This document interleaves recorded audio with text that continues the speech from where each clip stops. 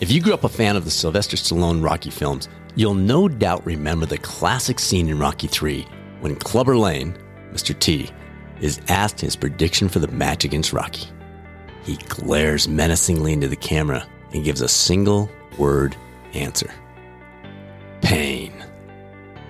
He was talking about the boxing match, but he could have been speaking about life.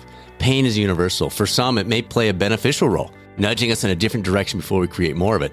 For others, it may rise to the level of dominating our thoughts and affecting our every decision on a day-to-day basis. But maybe, just maybe, there's a different way to approach pain that could change its influence forever. Welcome to the Catalyst Health, Wellness, and Performance Coaching Podcast.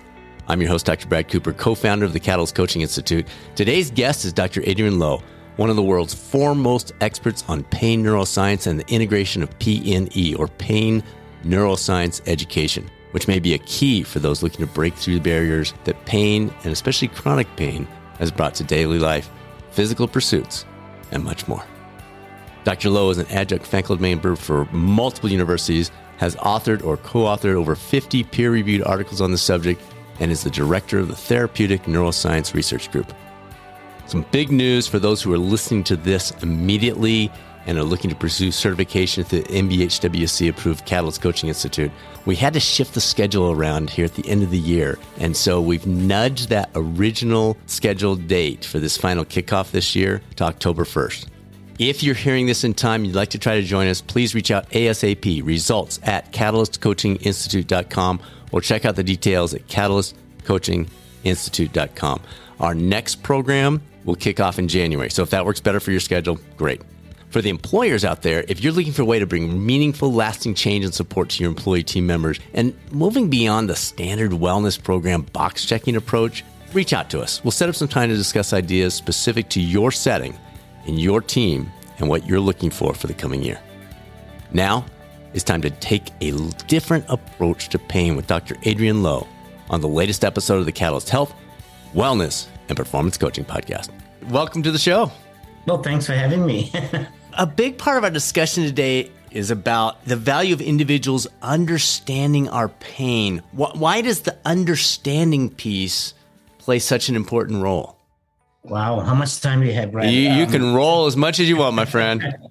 Yeah, I mean, a simple, easy answer is we have a supercomputer with 86 billion neurons on top of our head that is constantly evaluating this thing we go through called life. And one of the things it pays a lot of attention to is basically threats, things that is stressful to us. And so when the brain does not understand something, what's happening to me? Why is my knee aching? Why am I walking funny? It builds its own narrative, including a pain experience.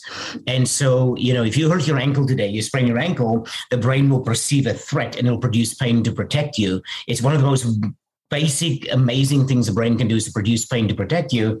And so if people don't understand what's happening to them, the chance of having pain and having more pain is significantly increased. So this concept of teaching people more about pain so they go, oh, that's what it means, actually de-threatens the situation where the brain goes, I got it. The guy with the funny accent explained it. I'm going to be okay. And the system dampens down. And so that's kind of where we're heading with a lot of the work we're doing. You've given it, like you said, how much time do we have? You've opened up the floodgates immediately with your very first response. So I'm thinking of a couple of different things. I'm thinking of the person who they're not used to pain, and so they baby it. They're like, oh, I don't want to walk. I heard it 3 months ago. I'm sure it's still there a little bit. And then the other extreme of the person that's just like, it'll be fine. I'll just get out there and run on it, and eventually it'll be. Is there obviously there's a middle ground, but are there benefits to both? Like, how do we? Our listeners are probably on one extreme or the other, or are working with people on one extreme or the other. What do we do with that extremism, if you will? Funny answer is we need the people on both ends of the spectrum to start dating each other in the middle ground, but that's another story. Yeah, you're describing basically the good old fear avoidance model by Blaine and Linton.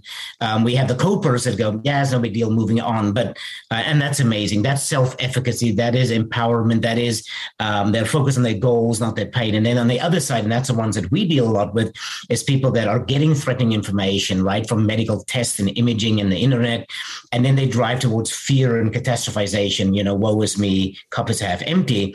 And so there are lots of characteristics that drive you in different directions, if you will, for that matter. But that's the interesting thing. Why do some people sprain their ankle and go, I'm good, and they move on with their life? The other group of people sprain their ankle, they move on to a life of pain and suffering. And the variables are so big. And I mean, obviously with your background would go, well, absolutely, all the psychosocial variables. Let me answer another way. Pain is a normal human experience. Without it, we'd be dead. We know there is a genetic condition where a handful of people on the planet cannot experience pain. They don't live very long. So we need to understand pain is a good thing. It's not the enemy. Without it, your life is in danger. But when pain does its job too well, it creates a problem, because now it's protecting you so much that you cannot do the things you like to do.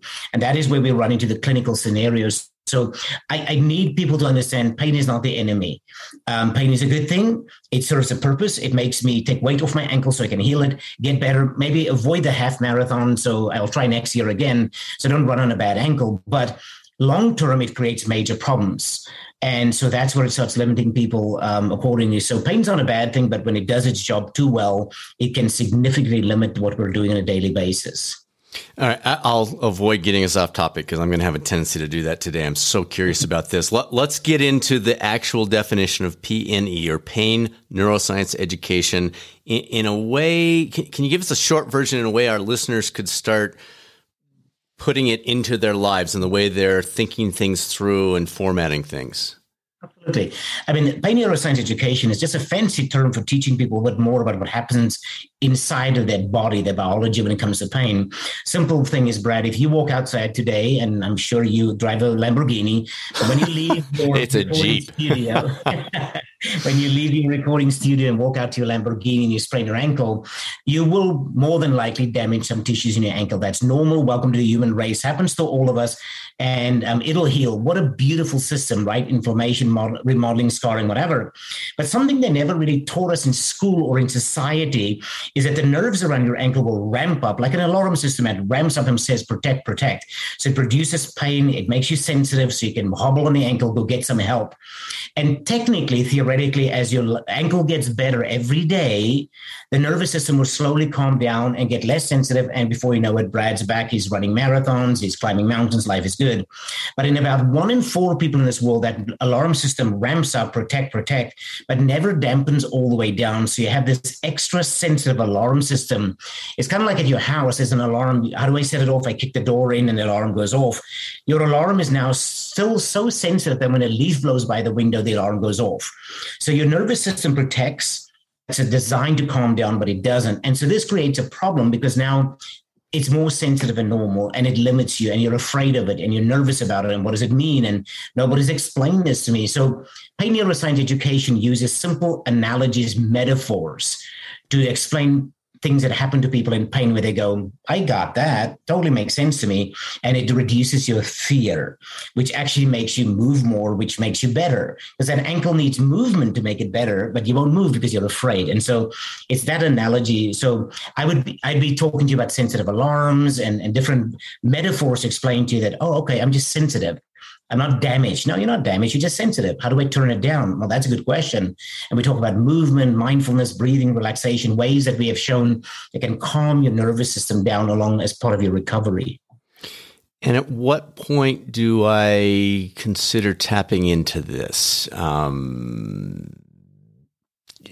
Because obviously the other extreme I asked in the first question, we'll circle back to it later, is the person that just kind of blows it off. Just like, yeah, I'm good. And they just go out and potentially that could cause more damage.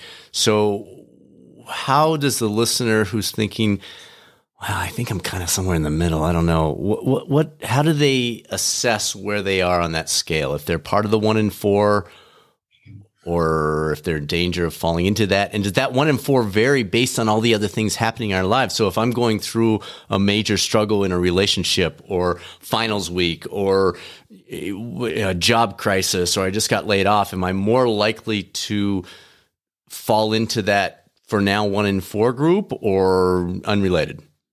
Absolutely. Absolutely. Our nervous system is an emotional system. It's driven by thoughts, feelings, emotions, all those kinds of things. And yes, pain experiences are driven by any and all of those things. If you are having a stressful time in your life, the nervous system becomes increasingly sensitized, which increases your pain experience. That's normal. So people will come in and say, I'll ask them, what makes your ankle worse? Well, when I'm stressed. And that in the old medical model didn't make any sense, because your ankle gets worse when you put weight on it, and it gets better when you take weight off it, not stress. What does stress have to do with it? And we're sitting here in 2022 going, well, duh, look at the research, right? So we know that. So yes, outside variables drive you, because that's what people always ask me. Why did my ankle stay sensitive but not Brad's? Well, what's going on in your life and what past experiences and what's going on at work. And these are very powerful. They've been studied. These psychosocial variables are becoming mainstream medicine anymore. Yeah. So that's a critical element of it. Again, I think there's so many different directions we can go with this. Let's talk about stages of change model. You've discussed, I listened to some of your other interviews, you discussed the stages of change model related to P&E. We were fortunate, as I mentioned during the pre-show, that we had the Prochaskas join us on our 100th episode. So when you said that, I thought, oh, wow, how can these two be integrated? Yeah, I mean, let's just call a spade a spade. Behavior change is hard. If behavior change was easy, Adriaan would not be pounds overweight. Well, and the Prochaskas probably wouldn't be known either. Exactly. Exactly. If smoke cessation was easy. So it's hard, right? And in the pain world, basically behavior change is getting on with your life even though you have pain. I know it sounds really crude, but our goal with a person coming to pain. I wish, Brad, I can just flip a switch and get somebody's pain from 20 years, that's averaging 9 out of 10, whatever that means on a scale, and just boom, it's gone. The most heroic operations cannot do it. The most nasty drugs cannot do it. But we can, through successful interventions, get you to move on with your life. We start moving more, we're sleeping better, we're de-stressing our life, all those things. We can move you on so you can basically, I can raise my kids even though I hurt. I can start my evening classes to finish my nursing degree even though I hurt. It's that model. And here's the interesting thing, behavior change, and especially when it comes to a cognitive intervention, trying to change how you think, doesn't work with pre-contemplators. And a pre-contemplator is my brother. My brother smokes. He smoked his whole life. I sit with him and like, dude, you need to stop smoking. Smoking causes cancer. And he's just going to say, forget you. You're my little brother. I'm just going to punch you in the arm. In people in pain, unfortunately, they haven't moved to a part of their journey to get to I need to change my behavior. And it sounds very crude, and I'm so nervous here because I want people to understand I deeply believe people's pain. Yes. I'm a neuroscientist. I've never scanned in brain scans fake pain. All pain is real. But we catch people at different parts of their life. I'm only here because my wife wants me to be here. I'm only here so the doctor will give me my pain meds. That doesn't mean you're a bad person. It just means you're not at the right spot yet. And so all I was saying with the behavior model is if somebody sits with me that I would like to help them with their journey, is if they're not ready to shift, they're in that pre-contemplative phase, education may not be the best thing. Maybe some nice, gentle movements, listening, respect, dignity, all the cool things we can do, including with motivational interviewing, as you and I have talked about in the pre-show discussion. Those are some good elements. But the behavior change model, that's where it fits in our current approach in treatments. Man, you're giving me so much here. All right. So first of all, the coaches listening, they're, I hope, thrilled right now because you're saying, the person mentions they've got this pain, fill in the blank, ankle, back, headaches, whatever. And you're saying the other aspects, the sleep, the nutrition, the stress management, all these other things, we're not touching the ankle in this case as our example, but addressing those things could then influence the pain. So let's start there. Did I hear you correctly? Absolutely, 100%. If you can get a person with chronic pain to get meaningful sleep, I mean, it's a significant shift in the pain experience. We got so much research to back it. You talk about mindfulness. The research is stunning right now. I mean, the list goes on and on and on. And so that's the problem. In the old days, if you have an ankle problem, we go for the ankle. Right. Well, that ankle has a person attached to him, and that person has to sleep better, eat better, move, think different, de-stress their life. Now, ultimately, I have to get to your ankle, but that may not necessarily be the entry point. I can start somewhere else. Right. That's maybe more benign, if you will. Well, and it's also very encouraging, not just for the coaches, but we have so many clinicians that listen to this show, physical therapists, physicians, nurses, OTs, psychiatrists, counselors, and you're talking about, yes, address the ankle, but don't stop with the ankle. There's these other aspects that are so, so valuable. So love that. So P&E doesn't work with pre-contemplation. That is really interesting. Have you found ways... So let's say that person comes in. My wife wants me here. Your example that you mentioned. Yeah. Do you just at that point say, "Well, I can't help you," or do you say, "Okay, your wife wants you here. Do you want you here?" Like, what is your next step? Do you kind of just wash your hands and go, "Look, come see me when you're ready, dude," or do you have some steps that you like to take in that flow that's happening? Yeah, it's a good question, Brad. First of all, I just need your audience to, again, just wrap their mind around. I'm a physical therapist. So when a patient walks into our clinic and they're pre-contemplative, only here because work comes sent me or my wife wants me or the doctor or whatever. First of all, it's listening. It's respect. Tell me your story. What brings you here? How can I help you? Have you had therapy in the past? What has helped? It's picking the low-hanging fruit, right? Well, I had an old ACL injury in high school and I put some electrical stim and some heat to my back. Now, in the big scheme, that's not going to really change his life, but it's an entry point. So now I put it on that person because it's worked before. He thinks it may help a little bit, but I'm not forcing education. Well, let me change how you think. Right. But here's where a lot of our novel clinicians, actually where my students make mistakes, they put that e-stim and heat and they walk out of the room. I didn't just sit down and, tell me about your life. I see you're a truck driver. Are you local? Are you long haul? Right. Oh, by the way, you got a Packers shirt on. Are you a Packers fan? Oh my gosh, let's talk about Aaron Rodgers. And he's, whole next season, whatever. So you start treating the person. And Brad, so many times at visit 2 or 3 that I do something very benign, but I treat them with respect and dignity. I have these people to me, I'm sorry, I've been kind of rude to you. I'm not trying to be rude. I'm just in a rough spot. I'm like, not a big deal. And then they ask you, what do you do here for back pain? Well, now they've moved to contemplation. Yes. So, well, here we happen to do A, B, and C. Any of that interests you? And then say it's their choice. They say, no, I'm good where I'm at. Not a problem. That's okay. We have to understand we're catching people at different parts of the journey. It doesn't make them bad people. Right. It just makes them a vulnerable human being that's struggling. And I'm just catching them somewhere where I can try and help them. But listening, respect, dignity. I'm not saying it just because it's on the top of my mind, but it's truly made time to show up here, regardless what got you here. You're going to spend 20, 30, 40 minutes with me. How can I meaningfully impact your life? Even if it is putting some heat in stim and you're talking about the Packers, it's okay. Yeah. No big deal. That's a good thing today. So yeah, that's good. How do you see P&E become, and again, folks, P&E is pain neuroscience education. How do you see pain neuroscience education becoming a more standardized practice, not just for rehab specialists, but for physicians, for PAs, for nurses, for you name it? Well, I'm happy to say it is. I mean, it started in the physical therapy world, but we now have various studies that we teach medical students, PA students, OT, nurses, nurse practitioners. It is now becoming multidimensional, multidisciplinary. The interesting thing is, and our medical providers listening today would know, it's not like they've figured it out. Chronic pain is challenging for everybody. Yes. Some of my colleagues, some of my friends are physicians, and they will sit with me, probably with a beverage, and sit there and say, "Damn, Adriaan, this is hard," and it is hard. Yeah. And so we have found a way. So our goal is to train all healthcare providers, and more than that, actually, Brad, we want to change humanity in the sense of it. So we build a middle school program where we're teaching middle school kids in 9 states about how pain works. So when that little kid falls on the playground, they go, "I got it." This is bigger. Pain literacy goes way bigger, but the point is we have done it. We have published it. There are studies going on where, and it doesn't mean this is the answer. I want people to understand P&E is not the answer. It's just a piece of the puzzle that we've missed for a little while, but you still have to move. You still have to exercise. You still have to sleep better. You need to eat healthier, all the other pieces.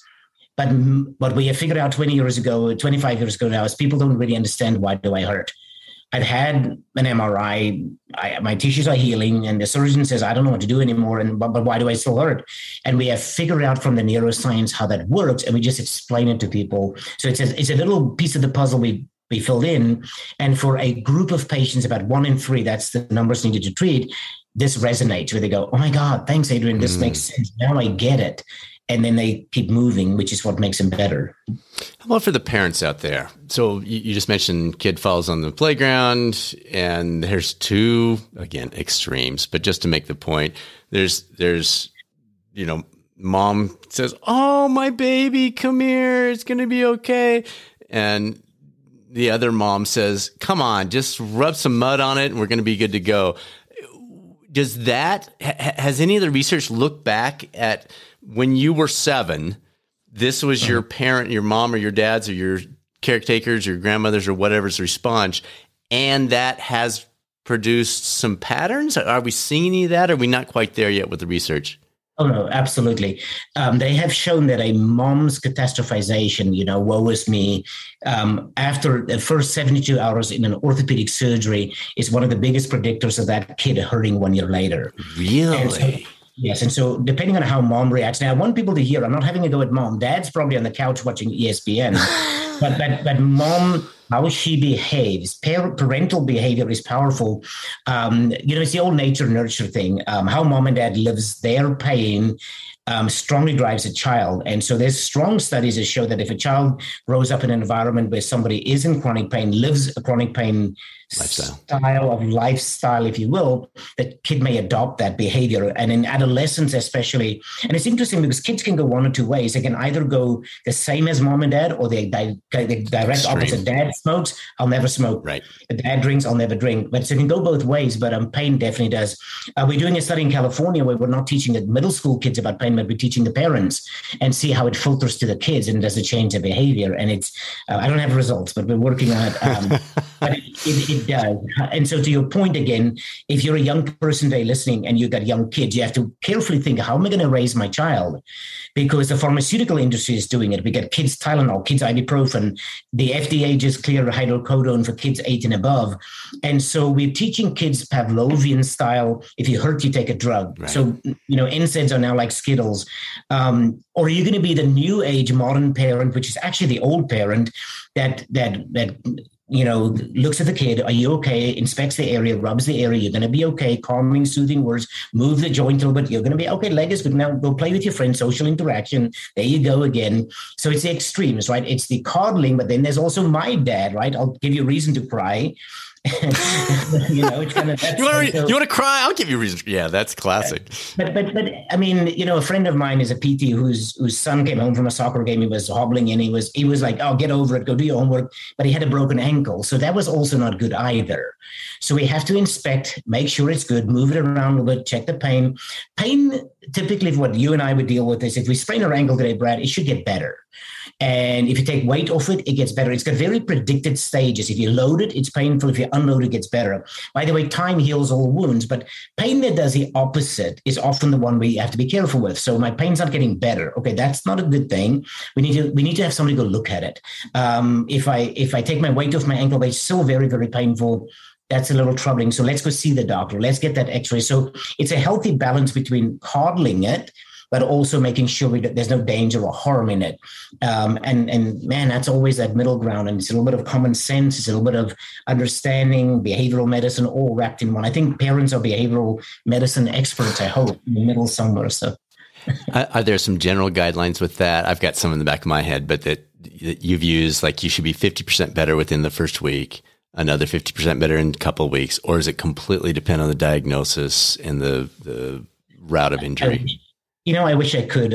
We are taught in school certain patterns of behavior. A grade 1 ankle sprain takes 2 weeks, a grade 3. So there are some normative timelines that would work, but I'm very nervous about those because they're studied in very much in isolation. They often devoid of all the other factors around them. It's a little trickier. We know discs heal way slower than ligaments, and ligaments heal fast. Muscles go faster, so they're all a little bit variable. I would hate to create a manual where parents have to memorize the following 400 healing phases of various tissues. It's just more of the, you did hurt yourself, you fell under a tree, you sprained your ankle. It should get better. You should move more. And if we see the pattern doesn't follow I'm getting better, the pain's getting a little bit better, less, I'm moving a little bit more. If it doesn't follow that pattern, it's typically the easier thing to say, let me go ask the expert. And that could be the PT, the doctor, the nurse, the whatever your choice is, but let somebody just go check it out real quick and make sure you're okay. Are there other elements? Obviously there are, but would one of the other elements involved be the other benefits to pain? So let's say that, I don't know, I'm not a big fan of cardiovascular, running, cycling, whatever. And I hurt myself. And so now I have my excuse. Like, I can't go run. I'm hurt.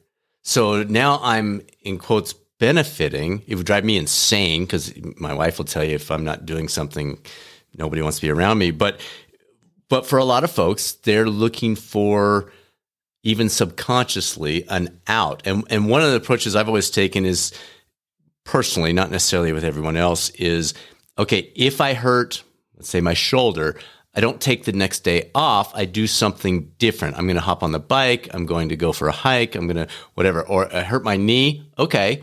What can I do with my arms? So I'm not saving time by being injured. I'm not saving exertion by being injured. I'm just shifting that. And I've always felt like that gets me back on my feet faster because I want to get back to my favorite thing. Yeah. I don't know. Any thoughts along those lines of taking that strategy of the injury doesn't give you the out. The injury doesn't equal couch and bonbons and TV time. The injury means a different activity, but still an activity. Yeah, absolutely. I mean, if you look at, one of the most dangerous things in pain science is the idea of an on-off switch. It's everything or nothing. Those are very dangerous. And so, yeah, what you just described is what we do with people in pain. Okay, so maybe we cannot work with your arm because it's flared up. Well, we put that in a sling, but you can get on the bike. So let's get your legs moving. Most of the neurophysiology that comes to pain works systemically anyway. Aerobic exercise, pumping blood through the body. If you pump blood around nerves, they calm down. We can flush a lot of the stress chemicals out of the system, and enkephalins, endorphins, serotonins. Those things get stimulated significantly by circulatory effect. And the brain couldn't care if it was your legs moving, your arm moving, but if your heart rate hit X number of beats a minute, it starts getting the endogenous systems working. So isometric exercises, if you do a grip dynamometer in your right hand and hold it 50% maximum voluntary contraction, the longer you hold it, you're getting a central descending inhibition of pain, which can affect your knee and your ankle, which you cannot get on the bike for because it's hurting. So, you can definitely use that. The neuroscience is amazing because, by the way, if you have a left painful arm and you move the right arm, the nervous system in the left arm has to have some movement through it. So I'm a big proponent. The neuroscience world would strongly agree with that. But you're right. It also gets you away from that whole behavioral thing about I can everything or nothing. No, there's other things you can do, and let's keep you moving. I think what you're talking about right now is also in the sports medicine world of cross training, right? Athletes may not be able to do something, but they move the rest of their body, or they keep going. A runner that has shin splints, that's on the Alter G treadmill or in the pool doing something else or whatever, or biking, whatever, would tie into the thought process that you're into. But very helpful idea, yes. Yeah, interesting. Some of the more recent research, can you share some of the research on P&E that maybe you're excited about, maybe isn't quite out? You mentioned one, you said, I don't have the results yet. Any of those kinds of things that you say, we don't know yet, or we just got this data, but this is exciting stuff that may not be out there in the general public yet? Yeah, I mean, an area that we are doing a lot of research in right now, which is interesting. So, Brad, this may resonate with you a little bit, but we always say that chronic pain and depression is a chicken and egg. People with chronic pain develop depression. People with depression develop chronic pain. They're very close. The cool thing is the current best treatment from a rehab movement-based perspective is the same. They got to move and all those cool things. So we took people with depression. If the depression and chronic pain is the same, and we taught them about pain. So we gave them P&E, and we were able to shift people from high levels of depression to low levels of depression, which for me was a wow. I mean, again, depending on your audience today, but I hope everybody can today at least agree with me. We don't have enough mental health providers on planet Earth today. Absolutely. And so if people like physical therapists, occupational therapists, which are movement-based rehab providers, can maybe take people at the lower end scale of some of these behavioral mental issues and help the mental health providers. And I'll just tell you, my psychologists, psychiatrists, they are like, oh, thank God, Adriaan, because we need help. So we're excited because we can change depression. We can alter people's moods and those things as well, not just the physical health and those things. So that's something that excites me about it. We are definitely heading into the world of digital therapeutics. So we are now doing P&E via virtual reality, augmented realities and stuff, because we can now reach more people globally. You know, COVID is a terrible, terrible thing, but it accelerated this field for us the way we had to do it overnight. And by the way, that also allowed us to do stuff via, I mean, we're all zoomed out nowadays, but I mean, we are now teaching P&E globally because we couldn't travel to other countries. And so we're doing it. We can reach more places in the world. Those are cool things. The middle school project I talked about. A lot of our work is also in the opioid area. Can we taper people off opioids by using P&E? And we've published some research in that area. We've got more coming out. But a physician, a medical provider cannot taper you from an opioid if there's nothing else to fill the gap. So if we can build things like understanding more about pain, movement, blood flow, oxygen, all this cool stuff with sleep, nutrition, mindfulness, etc., we can actually successfully taper you off the opioid over time, which is so there's various areas we're playing with. We've done it on various types of patients, age groups, diagnoses, etc. So yeah. Wow. All right, let's touch on chronic pain a little bit more here.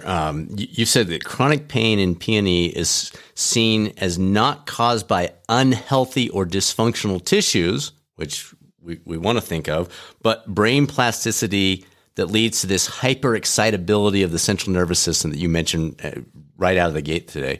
Can you explain the practical application of this for the average person that may not be a therapist or a physician or be tuned into the whole CNS aspects? Yeah, so there's really actually two parts to it. So I'll keep it brief. First was what I explained about you walking out to your Lamborghini. We now know if you have an injury, an accident, a surgery, the nervous system in that area, your sprained ankle, your knee, your back, will ramp up to protect you. In 3 out of 4 people, it will come all the way back down to normal level. Life is good. Move on with your life. But in 1 in 4 people, the system stays ramped up because of all these psychosocial variables. You're afraid, will I lose my job? The doctor didn't explain something well. There was, all these things drive it up. So that's one element of pain is where the nervous system ramps up. The brain plasticity side is a little bit another analogy of this, Brad, is our body is represented in our brain. So if you close your eyes right now and you took your right index finger and I ask you to touch your nose, you can do it. And I'm like, how did you do that? Because you have a map in your brain that tells you this is my hand, it's my right hand, it's my index finger, this is my nose. So we have these internal body maps. And when we move every day, life is good. These maps are sharp. So this is a hand, this is a foot, you know it. When we don't move body parts, like we have a brace or a cast, or we've been injured, or heaven forbid, a part of your body has been removed, you cut your hand off or a leg, like an amputation, that map in your brain doesn't get exercised regularly. So it becomes what we literally in the world of neuroscience called, it becomes smudged or blurry. And when the brain doesn't identify its own body parts a little bit, it gets a little bit freaked out about it. So, what's going on in Brad's knee? I'm going to go down to that knee and I'm going to find out what the heck's going on down there. And it ramps up the nervous system. So the brain is always always trying to get information. And one of the safest ways you can do is to ramp up the nervous system. It's an alarm system. So you can get pain from not moving enough, in a cast and a brace. And so when we move you in therapy, the brain maps get exercised and the system calms down again. So yeah, it's interesting stuff. It's cool. All of us have felt a little wobbly when you come out of a cast or a brace, and it feels a little weird. And that's it. Your brain has to find the foot again. And for most people, it's okay. But there's a subgroup of people where this is actually a very traumatic event, and the brain will just go on full alert to protect you as well. And does that pop back? So we'll stay with the knee. I hurt my knee, and then I worked my way through rehab. I'm doing pretty well. And then 2 years later, the tissue is fine, but something happens and it clicks back in some pain that doesn't logically make sense, clinically make sense? Yeah, well, first of all, the mapping in the brain stuff happens very quick. What's more likely, if you come to me and hurt your knee today, the nervous system will ramp up, and I'll look at your knee and say, oh, geez, Brad, you hurt your knee, and the nerves have ramped up. If you come to me 2 years later and say, Adriaan, my knee still hurts, my brain and what I've been trained in school will tell me knees get better in 2 years. I mean, tissues heal. If you still hurt, it's more than likely that the nerves in your knee has ramped up and has never calmed down. And how do we know it? If I poke around your knee, it's quite sensitive. Moving that knee is really sensitive, but not the other knee. So there's a sensitivity of the system, and we can dampen that sensitivity with a series of things of education. We can move you gently a little bit at a time, some ways to calm the nervous system down. We can work on some mapping in the brain, those kind of things. But it's calming the system down. By the way, the drug companies are spending billions of dollars creating drugs to calm your nervous system down, which obviously has side effects. We just in the therapy world is trying to find therapeutic ways to get that nervous system to calm down. So it's not a foreign concept that some silly therapists are trying to figure out. Pfizer is spending billions of dollars developing drugs to calm your nervous system down. We're just going to do it non-pharmacologically in a safe way that you can do for yourself, and you're not becoming addicted to these nasty drugs. And if you have a patient who says, Doc, can I just ignore this? I mean, is it fine for me to, like you said, the knee should be better in 2 years. Can I just go do this? And I know you don't know the answer, and folks, we're not putting him on record of saying it's okay for you to go do stuff if you're hurt. So he's not saying that no matter what his answer is here. So talk to your doctor, do your test, whatever. But generally speaking, what if the person comes to you and says, like, I'm fine to run on it or, work with it or whatever, what do you think? Should I just give it a go? How would you approach that person? So they're not afraid. They're not nervous. They're just like, I feel it, but I'm totally fine just gritting my teeth and going. I'm okay with that. Yeah. So the first rule of medicine is do no harm. So the first thing I would want to do with you, Brad, is I'm going to check your knee. As a physical therapist, I'll check your knee. I was trained to take you through a couple of tests to make sure, the ligaments look good, the meniscus look good, you have pretty good range of motion. Are you going to make the Olympic team? Probably not. But you're okay for what you want to do. Sorry, Brad. And then if I can validate that your knee is safe, it's going to be okay. Obviously, I don't want you to run the Boston Marathon tomorrow. So we start with graded exposure. So I say, let's try a little bit and come back. How are you doing? I'm okay. I'm sore. I'm sensitive. Now we teach you different mantras. You're sore but safe. Hurt doesn't equal harm. But I can only say it because I examined your knee. So maybe somebody has to go get somebody to check it out and make sure, it looks pretty good. Do you feel your knee? Absolutely. But it's telling you, hey, Brad, you're walking. Hey, Brad, you're beginning to run. So information is not a bad thing. So you pace yourself. 2 minutes of walking becomes 3, becomes 4, becomes 5, and you slowly pace yourself back. But you have to start with safety. Somebody has to be safe. We don't want anybody to go hurt themselves. But on the flip side, just because you feel your knee doesn't mean you cannot do anything. You're sore but safe. Yeah, but Adriaan, I feel my knee. Exactly. Your nervous system is sensitive. So if you and I go for a walk and you say, hey, I feel my knee, what's it telling you? You're walking. Oh, so it's that reconceptualizing, that rethinking about your pain. Feeling your knee doesn't necessarily mean there's something wrong with it. It just says, hey, I'm still sensitive. Pay attention to me. Just be careful. Don't go run the Boston Marathon, but hey, I'm okay with you walking a mile today. Is that hyperexcitability, of the CNS, is it more likely to return in that knee because it was, in our example, in that knee because it was there 2 years ago? Let's say it has been better, but it comes back. Is it more likely to come back there in the absence of any true clinical, as far as we can measure today, true clinical dysfunction, or is it just as likely to happen in the ankle or the shoulder or something else? Now, unfortunately, it'll be more sensitive in that area. Our nervous system, your brain, 86 billion neurons making 5,000 to 100,000 connections. It can remember everything in your entire life if you want to. And it'll remember that Brad hurt his knee on this day, this date, this time, and it'll never, ever go back to zero. Because just in case you heard it, there is, Brad, we're talking about muscle memory, and something nobody talks about is nervous system memory. If you sprain your ankle at age 3, 8, and 17, that ankle will always be a little bit more sensitive. It is normal. It is part of the protection model. It is designed that way. And so that's okay. It doesn't mean you have to stop your life. Any runner that's listening to me today and say, yeah, I sprained my ankle 10 times. Is the right one a little bit more sensitive? And like, yeah, no big deal. But hey, I got to get my long run in because I got to get back to work. That's okay. That's the coping skill. Just because tissues are sensitive or you had an ankle that's been a little bit more wobbly than the other side doesn't mean you have to limit your life.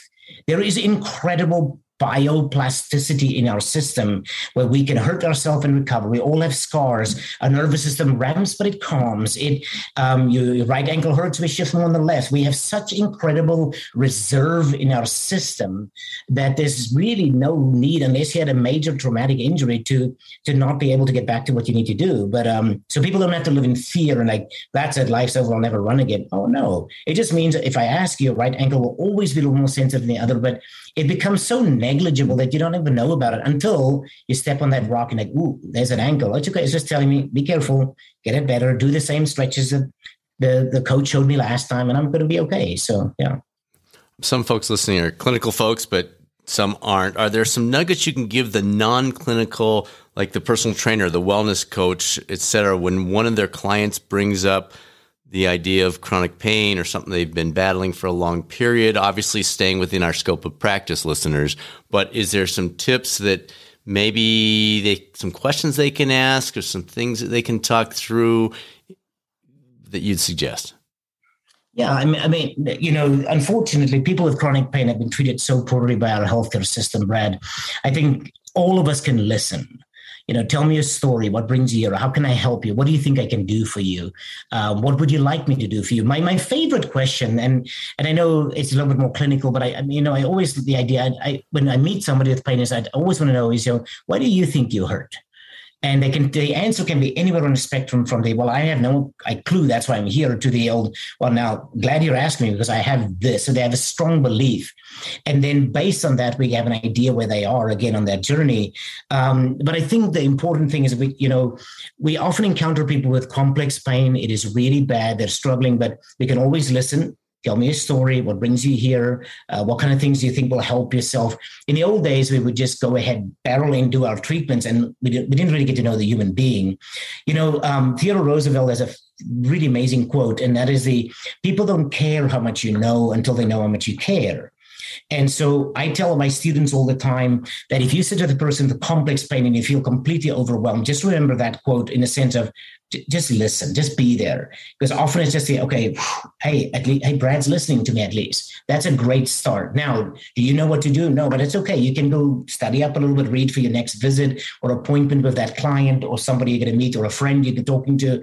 But be there, be open-minded, listening, non-judgmental, all those things. I know it sounds kind of like a cop-out, but it's not. There's good neuroscience. Reassurance is extremely analgesic. We got brain scan studies to show it, all those cool things. So these poor people are hurting and they need people to hear that.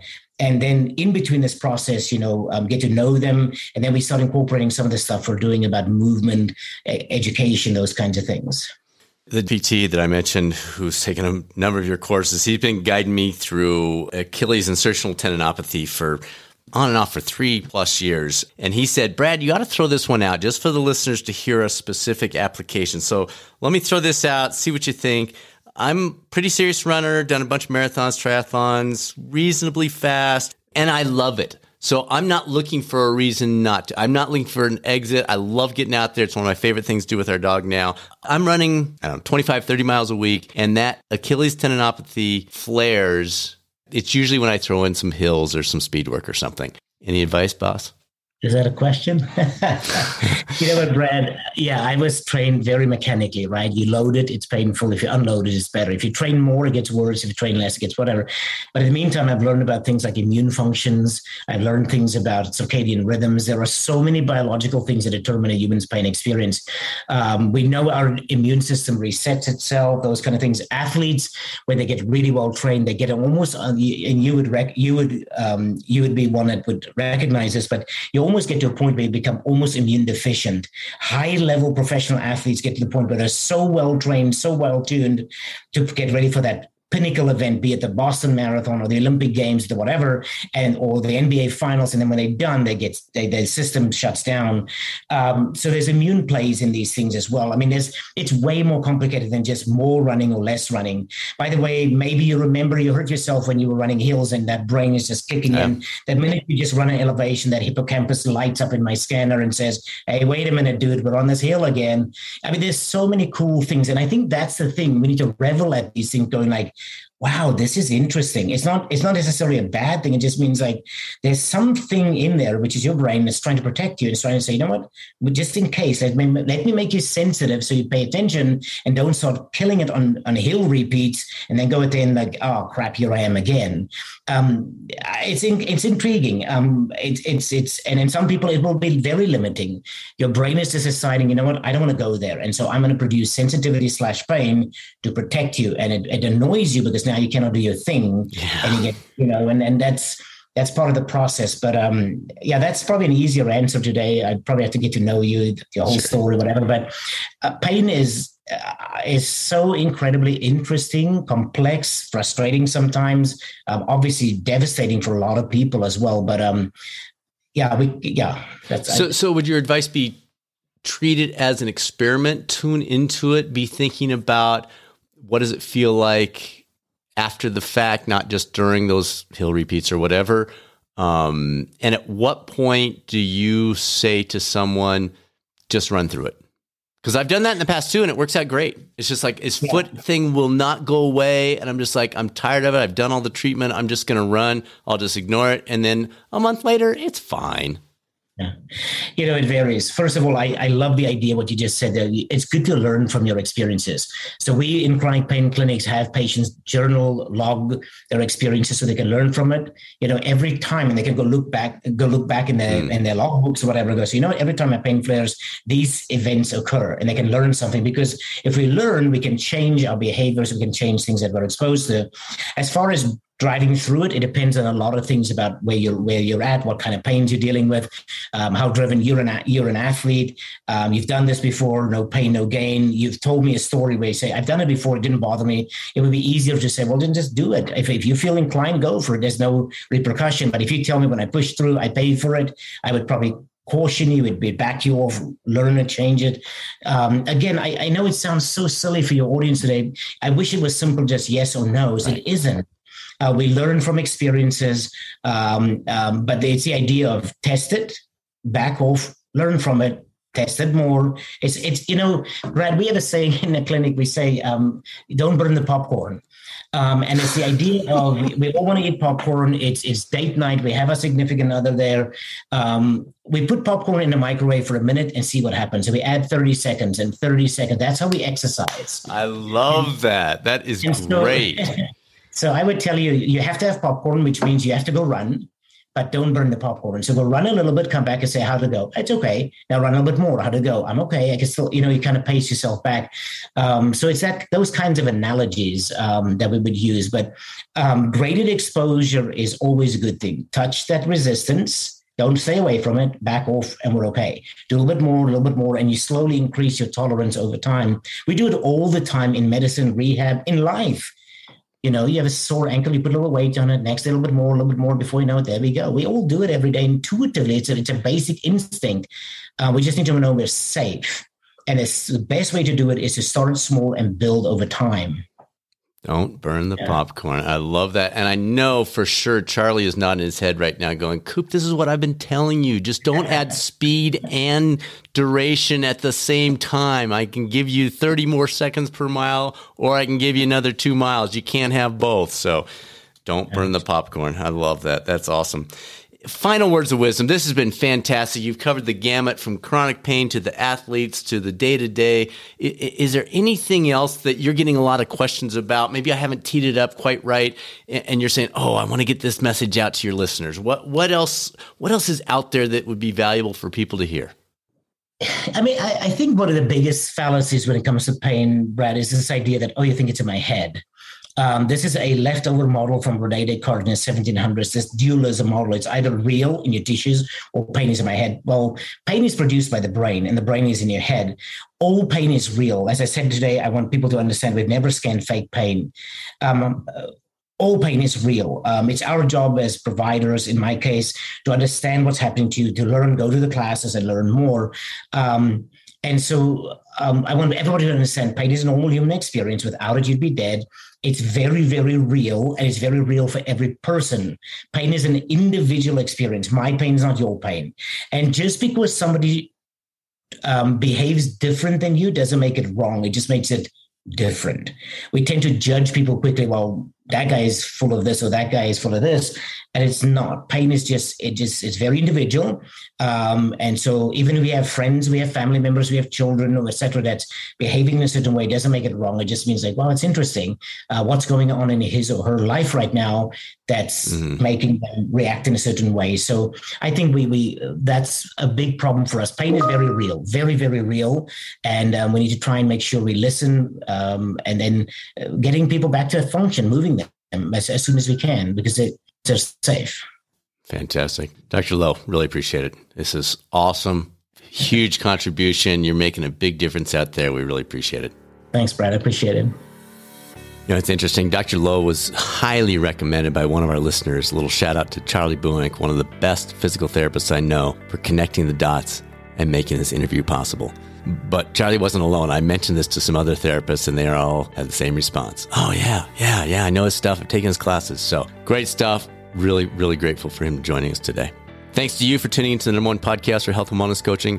If you enjoy the podcast, you might enjoy our free weekly Catalyst 5. It's 5 brief tips, tools, tricks to enhance those 4 cornerstones: move, fuel, rest, and connect.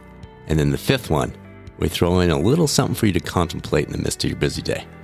The link to access these weekly tips is provided in the podcast description. As always, feel free to reach out to us with any questions about your current or future coaching career. Results at catalystcoachinginstitute.com, or you can tap into additional health, wellness, and performance resources at catalystcoachinginstitute.com. Now, it's time to be a catalyst. This is Dr. Brad Cooper of the Catalyst Coaching Institute. I'll speak with you soon on another episode of the Catalyst Health, Wellness, and Performance Coaching Podcast, or maybe over on the YouTube coaching channel.